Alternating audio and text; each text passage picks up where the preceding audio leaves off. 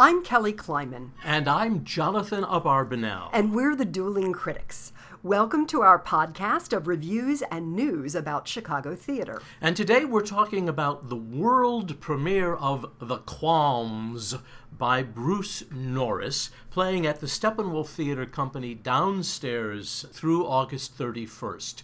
Now, if the name Bruce Norris sounds familiar, it's because this is the seventh of his plays to have its world premiere at Steppenwolf. And also, he won a Tony Award and a Pulitzer Prize last year for his play Clybourne Park. This new play, The Qualms, is set, one has to listen very closely to figure this out because the program doesn't tell you. It is set in contemporary times in a Southern California beach town. We meet four couples, three of whom are living together but unmarried, and the fourth of whom is married. And these four couples are all what they describe as polyamorous, and they are meeting for a party, which in my 1960s speak we would call a swingers party. But one of the couples, the only couple that is married, are there for the first time. These two people are newbies, wannabes at the swinging business, and in the course of the 90 minutes of the play, which really play out in real time, things do not go very well. That is the understatement of the century. What's interesting to me about The Qualms is how much it resembles the second act of Bruce Norris's Pulitzer Prize-winning Clybourne Park. I made a note of the same thing. In that second act, a couple of couples sit around insulting one another using racial and sexual stereotypes. Here we have four couples sitting around insulting each other using racial and sexual stereotypes. And because one couple, and particularly the husband, is so uncomfortable with the situation, that husband becomes the butt of all of the groupthink and rage and hatred in the group, so that the whole thing comes out to be like Bob and Carol and Ted and Alice meet Lord of the Flies. This guy is just the victim of everybody's pretense that they have no sexual inhibitions, that they are colorblind, and all of the other ways in which people delude themselves. This is the comedy of cruelty. It's simply an opportunity for playwright Bruce Norris to exercise his wit. And if you like the comedy of cruelty, you will like this. I could not stand it. Okay, Kelly, I disagree with you that this is an opportunity for Bruce Norris to exercise his wit and that it's about nothing else. This is a play about sex, ostensibly, which of course is not at all sexy or even very sexual. The people sit around discussing. Once you get through the sex thing, they're really talking about the nature of relationship, commitment, honesty, the nature of society values. Ultimately, the character who is kind of like the negative bull in the china shop, the conservative, is Chris, comes out in favor of the notion that sex detached from affection, the physicality detached from the heart, is one, meaningless, and two, detracts from the status of human beings. It lowers humanity. Whether he is right or wrong is immaterial. He's a man who cannot shut up and insults everybody. Sound familiar? It's interesting, though, that your perspective is that he's the one who insults everybody. He really is the victim in this play. Now, it gives you a sense of where we are as a society, that it's considered sort of radical and revolutionary and a minority position, that sex without love is not the greatest idea in the history of mankind. But, okay, let's assume that there's a subculture that requires having that explained. I'm not sure that it needs to be explained in the context of the unbelievable cruelty that is displayed on this stage. I winced the entire evening, and I understand that that was Norris's point of view, Norris's intention, and that of director Pam McKinnon, and there will be plenty of people who like The Qualms. If you happen to like plays that involve humiliation and embarrassment for the protagonist or protagonists, you will love this. But For me, it's very much like what my brother said when he left the movie After Midnight, which is one of these comedies of cruelty. And he said, if you think that's funny, I'll slam your hand in a car door and that will be a riot. Kelly, you and I disagree because I do not think Chris is treated any more cruelly than he treats others. He represents a point of view. The others represent a different point of view. I think both sides have an opportunity to air their positions and their cases. He happens to be, Chris, particularly eloquent, but also particularly angry and aggressive in how he airs his point of view. The others not quite so much, except for perhaps the character described as the alpha male, who probably does more to attack Chris directly than anybody else. But you're acting as though it doesn't matter that he is 1 and they are 7.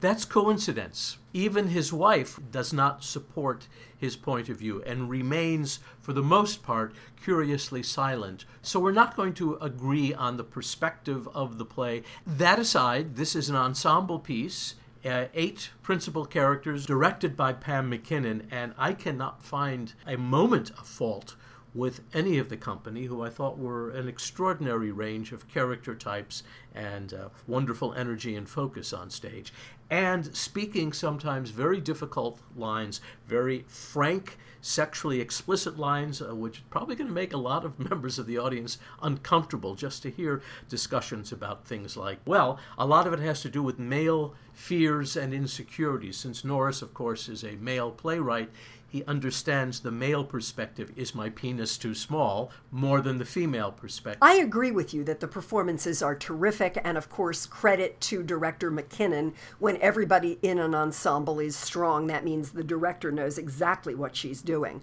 I thought David Pasquesi as the alpha male, the most horrible of this group of people, and Greg Sturr as the goat were both exceptionally good, but that doesn't mean that there's a weak link anywhere. It's also true that Todd Rosenthal's set is excellent, as are Janice Pytel's costumes.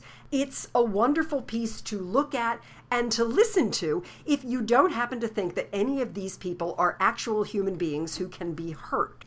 I want to make a couple of other points. First, that this is not a group of young people. All of them, I believe, are meant to be 40-something. Would you agree with that? Yes. So these are people who have been around the block. It is also surprising, one of the characters in the play makes the statement, the most important political decision you make in your life is the decision who to sleep with. And in some substantial measure, that is what this play is about, more than about sex or sexuality.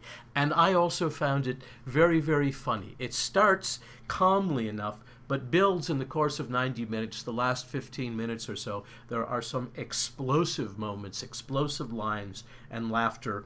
So, Kelly, you and I split on the nature of the play. I will say that it's probably The Qualms, which, by the way, is headed for Broadway already. The Qualms is probably not quite as substantive a play as Clybourne Park, though it covers the edge of the same coin in certain ways. What really resonated with me also is the argument voiced by David Pasquesi's character about what constitutes freedom or lack of freedom for some people. And it is an absolute argument about fundamentalist societies, about dictatorial societies, totalitarian regimes. It's a libertarian argument. You know, I can do anything I want, and you can do anything you want as long as anything you want does not involve getting in the way of anything I want. Forgive me, but I do not think this is sophisticated politics. Nonetheless, the play is thought-provoking. It is extremely well done. I would just rather be on the next planet when it's being performed. The world premiere of The Qualms continues at Steppenwolf Theater Company downstairs through August 31st. Kelly, you have a pick today. I do, and it couldn't be more different from the show at Steppenwolf. Griffin Theater Company is presenting the Chicago premiere of a play from the 1940s called Men Should Weep. This is a play written by a Scots playwright, a woman, during the 1940s, and not produced very much at all anywhere in the world since then. It's about a family in grinding poverty in Glasgow during the Depression. And you could easily mistake it for a classic Irish play because there's the angry women and the feckless men and the rickets and the tuberculosis. But under the direction of ensemble member Robin Witt, this is a really moving, smart, thoughtful play about how relationships are either fostered or damaged by the wider society. It plays through August 10th at the Raven Theater up on North Clark Street and is absolutely worth seeing. It may be a shock to Chicago theater audiences used to 90 minutes and no intermission, because this is a play that's 2 hours and 40 minutes long with 2 intermissions. An old-fashioned play, but not at all dated. In fact, it anticipates feminism by many, many years. An excellent piece, Men Should Weep, at Griffin Theater. The Dueling Critics podcast is a production of Miracle Podcasts. Remember, if it's a good podcast, it's a miracle. You can subscribe to our podcast. You can subscribe to our podcast in iTunes or go to duelingcritics.net and click subscribe by email to have us delivered to your mailbox hot and fresh every Friday morning. You can also listen to our back catalog in SoundCloud, follow us on Twitter at Dueling Critters, and like us on Facebook. Most important, you can hear us on alternate Sunday mornings at 8 o'clock in the morning on 90.9 FM WDCB, where we're contributors to the arts section. I'm Kelly Kleiman. And you can read Kelly's work at HuffingtonPost.com and at ChicagoNow.com/The Non-Profiteer. I'm Jonathan Abarbanel. And you can read Jonathan at WindyCityTimes.com, TheaterMania.com, and Footlights.com. Thanks for listening. We'll see you next week.